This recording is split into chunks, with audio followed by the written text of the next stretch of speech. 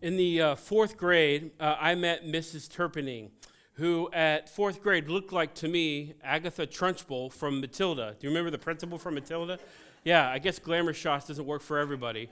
But that's not true. She's a great gal. Later I would do, my brother and I would do work for her. Her husband was a pastor.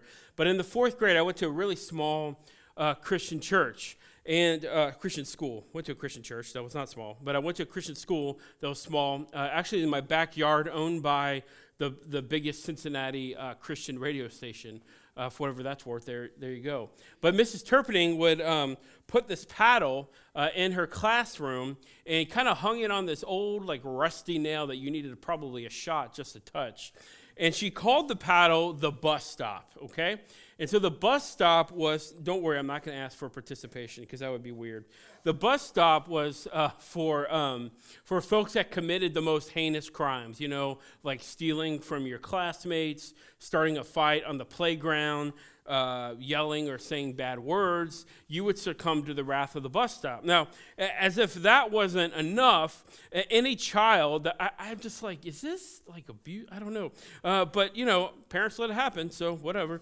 So when you succumb to the bus stop, you had to actually write your name down after you were paddled, right? So Mrs. Turpening would just go, straight up, like golfing mode, and just crack you right over, right? Like Tiger Woods before the meltdown, or maybe during, I don't know. And they would do this, I guess, as much as they wanted to. And I remember coming in early for lunch. Yeah, right. Yeah, I would always do that. But then also forgetting something in my mom's car and having to run down the hallway to grab a book or a homework assignment. And I would just hear this, like, I'm not going to do it, but just hear this smack, smack, and some kid, like, with blood-curdling screams, crying that this, not parent of theirs is inflicting harm on them. And so the bus stop kind of hung in the fourth grade classroom by the chalkboard as sort of a visual reminder that if you do anything offensive, you will have to succumb to the bus stop. Now, I'll have you know that I did not suffer the wrath of the bus stop, but Mrs. Turpening did keep a ruler in her drawer for minor offenses. So I would get my hand smacked like really, really fast. It's amazing how quick her wrist was, at least once a week. Because I get paid to talk, and I got that from a young age. I didn't really be quiet a lot. Teachers had to yell at me to be quiet. But there are different things in our lives, I think, that try to keep us sort of in line. And fear and wrath and punishment is a great way to do that. It's a great way to do that. It's kind of easy to do that.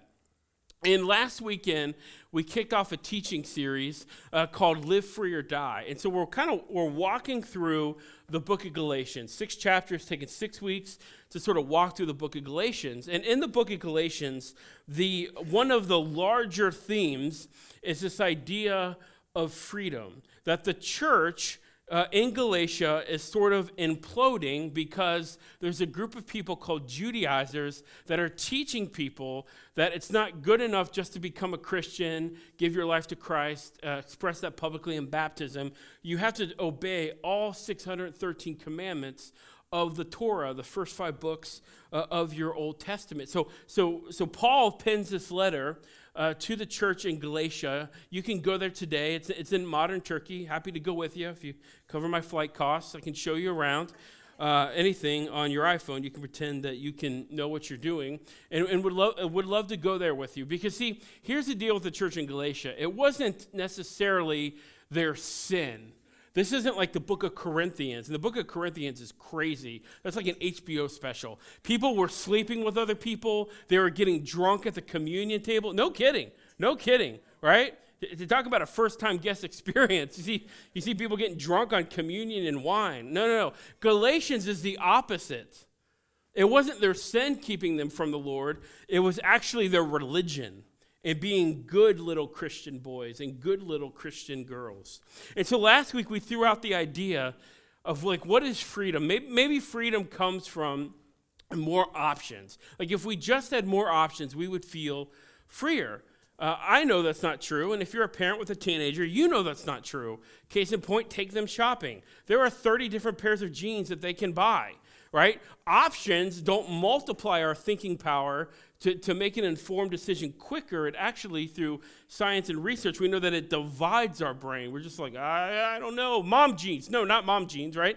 Skinny jeans. Like, I can't wear skinny jeans for obvious reasons. Thanks, Caleb, for laughing. So then we asked, like, okay, maybe freedom doesn't come from options. Like, what about restrictions? What if there were no restrictions, where there's no such thing as counseling, there's no such thing as conflict resolution, because you can do whatever you want. You are always right. And some of you are like, that's my marriage. Oh, please talk to me after service if that's you, okay? We need to have some pastoral counseling. And so what we said in week 1 of Live Free or Die is this, that freedom, big idea week 1, freedom comes from a mutually exclusive love relationship whereby both parties are willing to give up some of their freedom. And we talked about this is the way Jesus moves through the Old Testament and the New Testament, that he gives up heaven.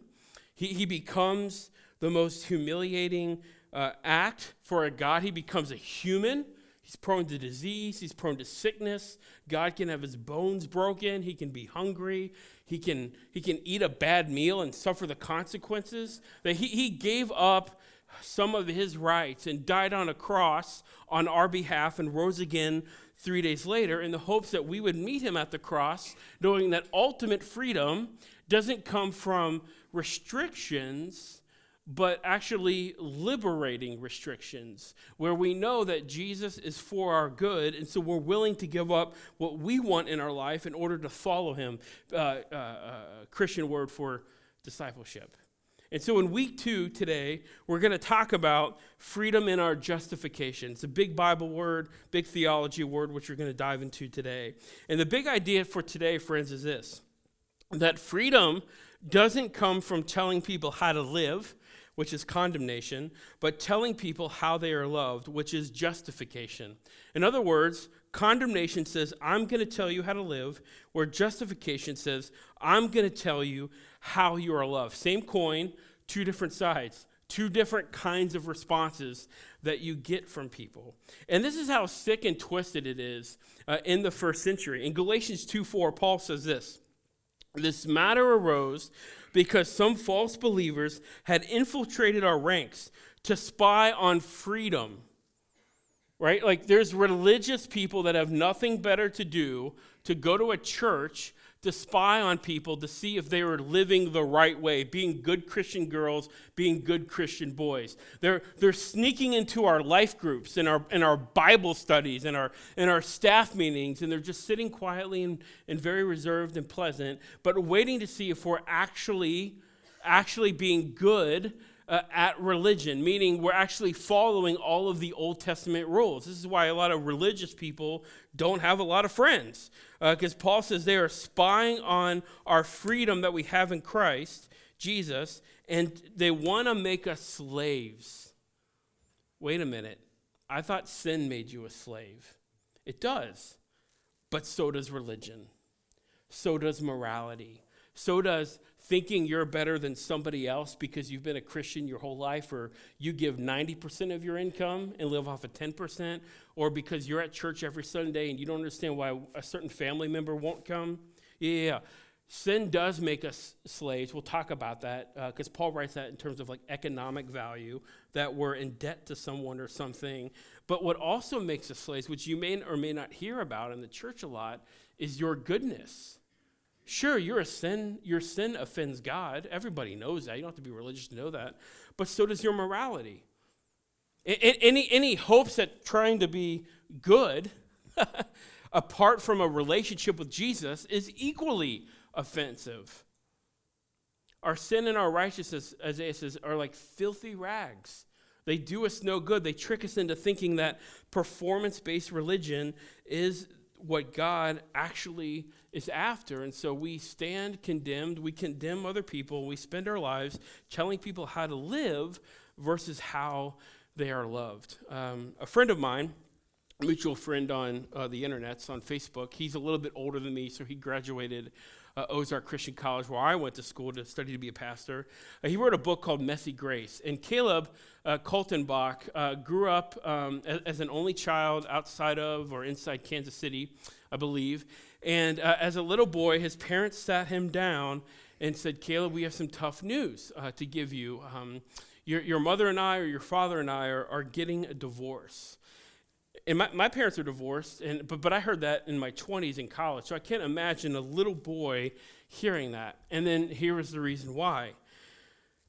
Your mother, your mother and I, or your father and I, are getting divorced because we're realizing that we're gay. And we want to live as homosexuals, and you can't do that in a heterosexual relationship, so we're divorcing. So a little boy, not in middle school, finds out that mom and dad are gay and that they're getting divorced. Now, his father was a little more introverted, a little more reserved, but his mother was very extroverted, very, very outgoing, joined many political groups, and made it known that she was gay, and she did not appreciate certain groups of people. I'll give you one guess at who that is, telling her how to live. And this is one part of Caleb's book, Messy Grace, which if you're a parent at all, you should read this book. If you're a grandparent, you need to read this book, especially in 2019. If you're a student, middle school, high school, or college, or you're getting your master's and whatever, I don't care if it's biophysics, you need to read this book. Because in the beginning of the book, Caleb talks about how from that point on, he grew up going to gay bars with his mom. He went to drag queen shows with his mom.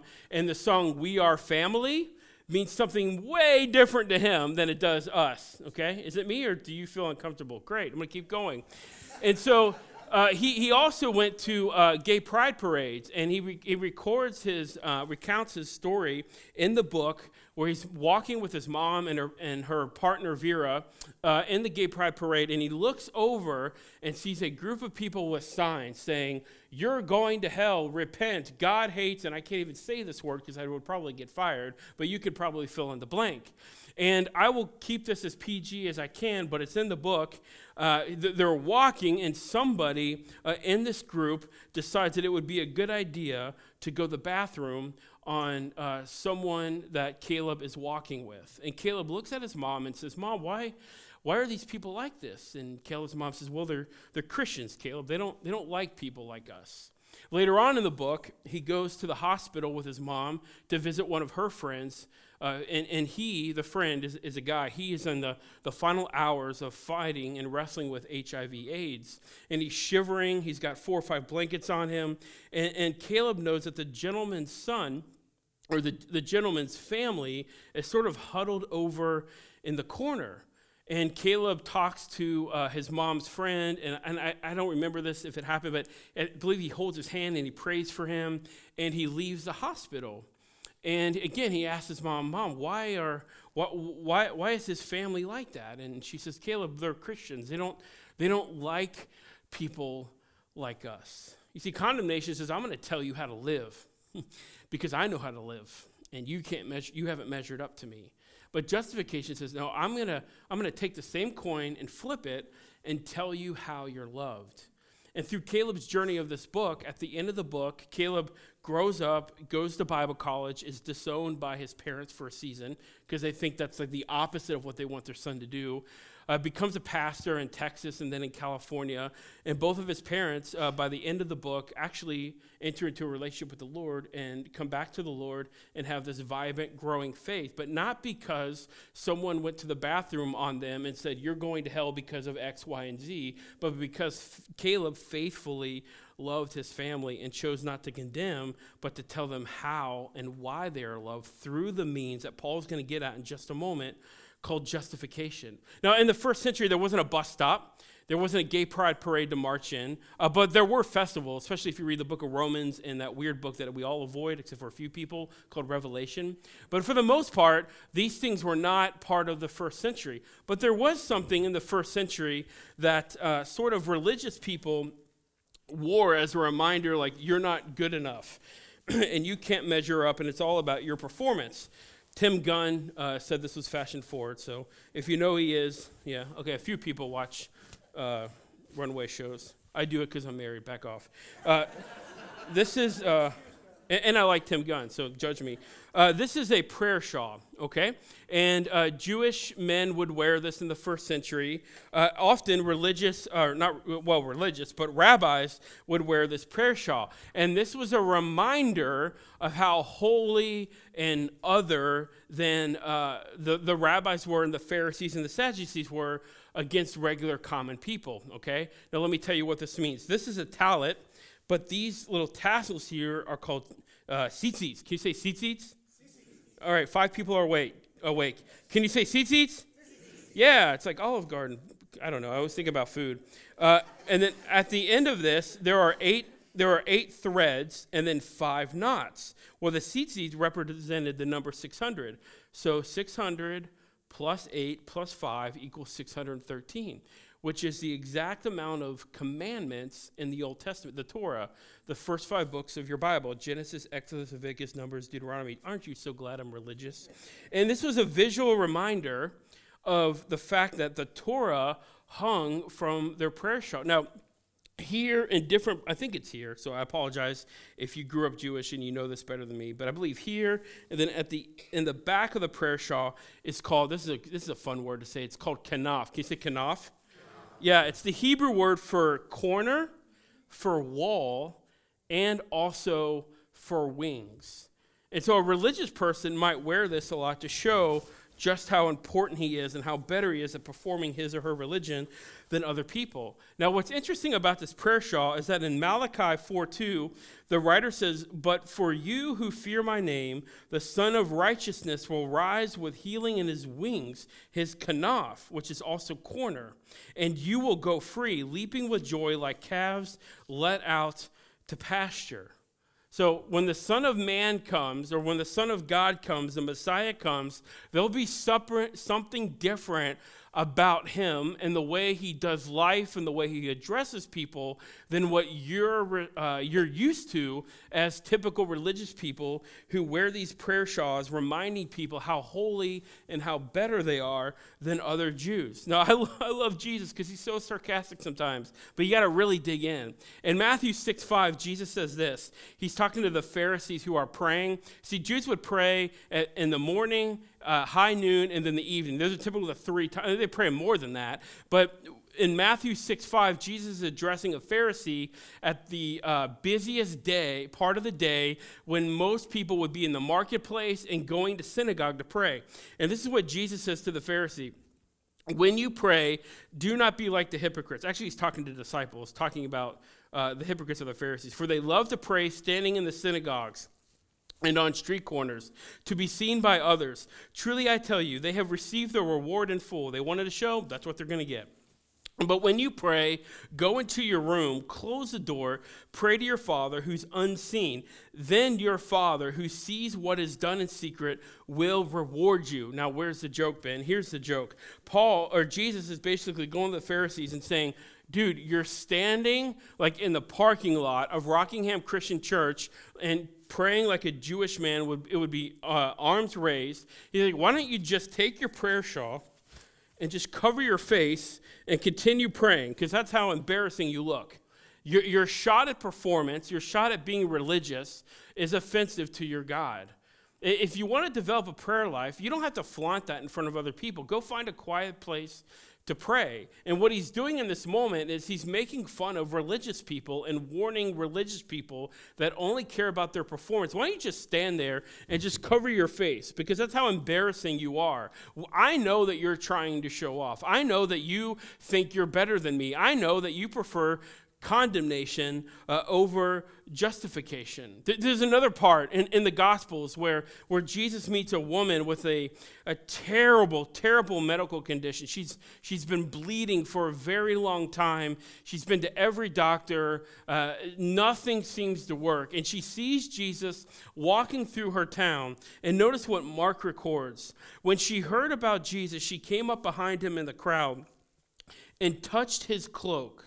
Like God allows us to touch him. Because she thought, if I touch his clothes, I will be healed. Now, where in the world would this Jewish girl ever think or have a clue that touching Jesus' kanaf of his prayer shawl would actually provide her healing? Oh, because little girls go to synagogue like little boys. Sometimes little boys turn out to be religious, uptight Pharisees. She believed when the rabbi said in Malachi that when the Son of Righteousness, when the Son of God comes, there's going to be something different about this person. There's going to be something even different about the kanaf of his prayer shawl. And this woman actually believed it. And maybe so. Or maybe just she was just out of options. When you're out of options, you do crazy things, like in the first century as a woman, push men out of the way to get to Jesus. And notice what Jesus says to her, daughter, which is a statement of inclusion. Because she had been kicked. This is like having leprosy. You'd have to remove yourself from your community. Daughter, your faith has healed you. Go in peace and be freed from your suffering. Okay, this is different. This is different than any other religious teacher in the first century, and I would even argue today, that somehow when this woman touches Jesus' prayer shawl, she's immediately healed.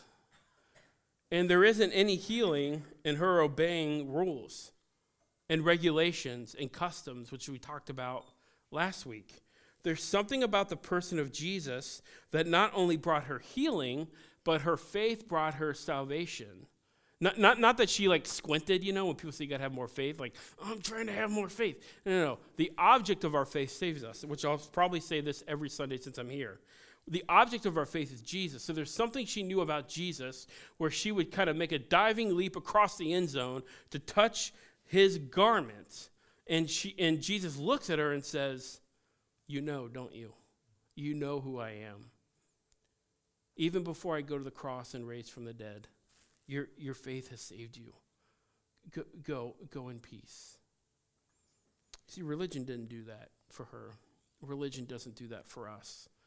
Knowing the Greek, knowing the Hebrew, giving 99% of your income, coming to church every time the doors are open, don't save you. Those are all good things that develop you, but they don't save you. One last thing Jesus says about the prayer shawl. He's talking to the Pharisees in Matthew 5:17. He says, do not think that I've come to abolish the law or the prophets. I have not come to abolish them, but to fulfill them. What is he talking about? See, a lot of people are like, I like Jesus. He's like a hippie. It's all about love. I love the New Testament. Well, Jesus wrote the whole book. I know it's a drag, isn't it? So Jesus actually existed in the Old Testament. All those things that you don't like, yep, that's Jesus. And Jesus is making a statement to the Pharisees and any religious person. He's like, look, I've not come here to say the Old Testament is irrelevant. No, I've not come here to abolish the law, but I've actually come to fulfill it. You see, you're not going to understand obedience. You're not going to understand the Old Testament until you have a relationship with me. We should do a series on this sometime. Every one of the 10 Commandments points and is fulfilled and has its purpose and meaning in the person of Jesus. He's like, I'm not saying the Old Testament is irrelevant. That's ridiculous. Like I took time, right? Men and women wrote the Bible over 1,500 years in several continents. No, I want some street cred for this. I know all 613 commandments. I'm just saying, if you only obey rules, you're not going to find life. You're just going to have a life that had a great religious performance. You just won't ever find meaning. To which Jesus says,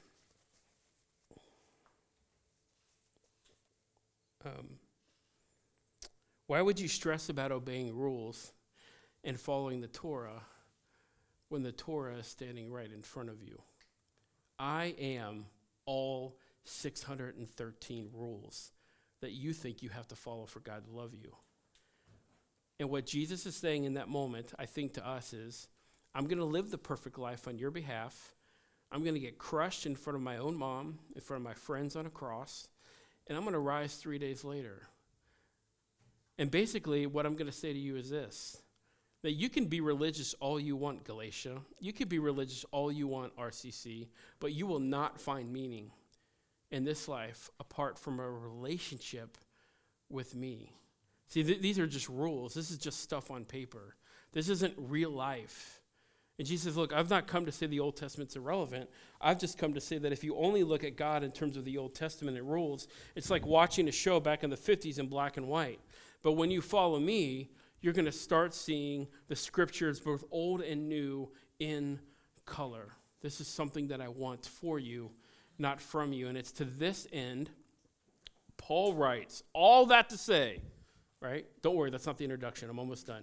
All that to say, what Paul writes in Galatians 2:17 through 21. Here it is.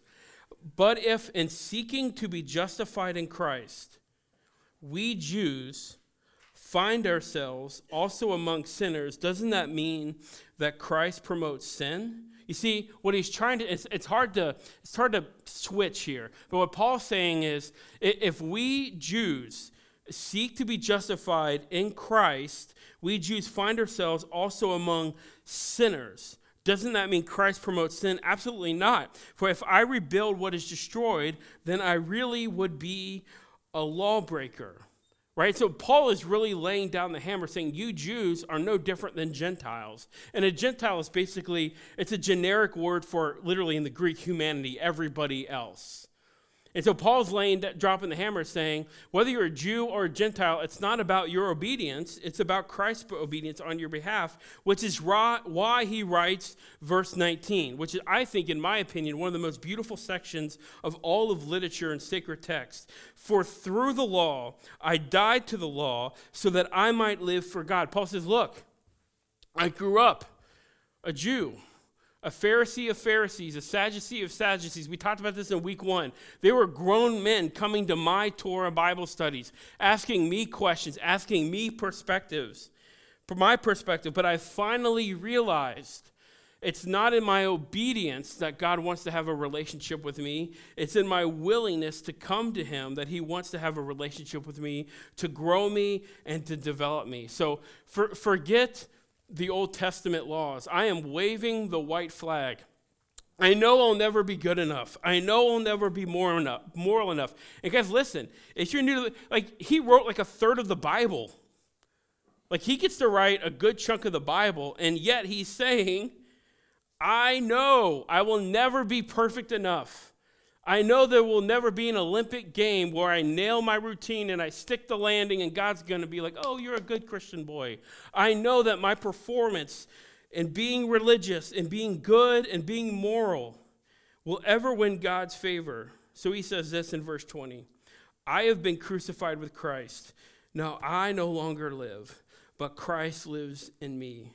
The life I now live in the body, I live by faith in the Son of God, who loved me and gave himself for me. I do not set aside the grace of God. For if righteousness could be gained through the law, Christ died for nothing. That's a lot of words. Let me talk about briefly what he's talking about. The life I now live in the body, I live by the faith in the Son of God, who loved me and gave himself for me. I kind of like to think that this phrase of like Christ living in me is just another reminder that the work of the cross is enough.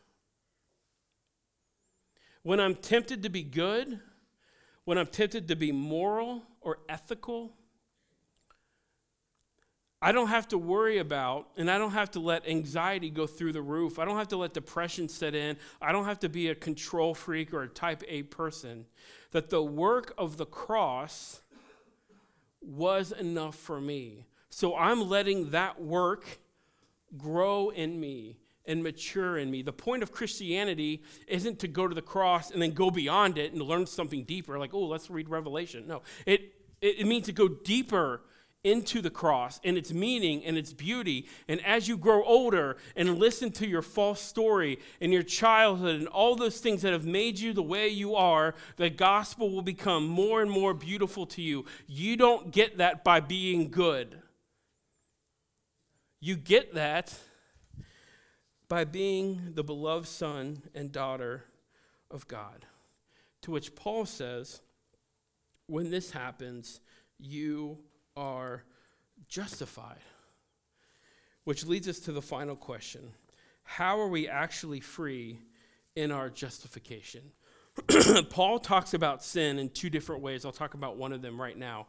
Paul talks about sin in terms of economics, right? So when you sin, you are in debt to someone or to something. It's like money, right? When you swipe the Visa card, you're now in debt, right, to the lender. You owe Visa or Sally Mae, everyone's favorite friend, until you pay off your student loans, right, which are from the devil, right? We get that concept, right? We get that concept. And so what justification says is, picture this. You get arrested. This is terrible. You go home from church and you get arrested and you say, your heavenly Father, the judge of the world, wants to see you. You appear in his courts and he says, here are all of the good attempts that you tried to be religious and all of the sinful attempts that you did in your life. All the evidence is before you. How do you plea? And you look at middle school years like, man, that stack is high. And you look at your freshman year of college, right? And the year before you get married, you're like, oh man, I'm guilty. And you freak out because you know that the sentence is life without the possibility of parole. And what the judge says is, I will render the verdict according to your plea. You are guilty. See, God's not a chump. He's not saying like, oh, you could just do whatever. I'll forgive you. Whatever. No. God says we are sinners. But the beauty of justification comes not in the verdict, but in the sentencing hearing. In the sentencing hearing, the judge says, you are guilty. Your sentence is life without the possibility of parole, but my son has served your sentence on your behalf. You have been found guilty, but you have also been found justified because Jesus served your sentence on your behalf. You're free to go. This is what it means to be justified. This is what it means to be told not how to live, but how deeply and profoundly you are loved. This is justification. Let's pray. Lord, we thank you for this beautiful concept in your word called justification. We thank you that you're not a chump.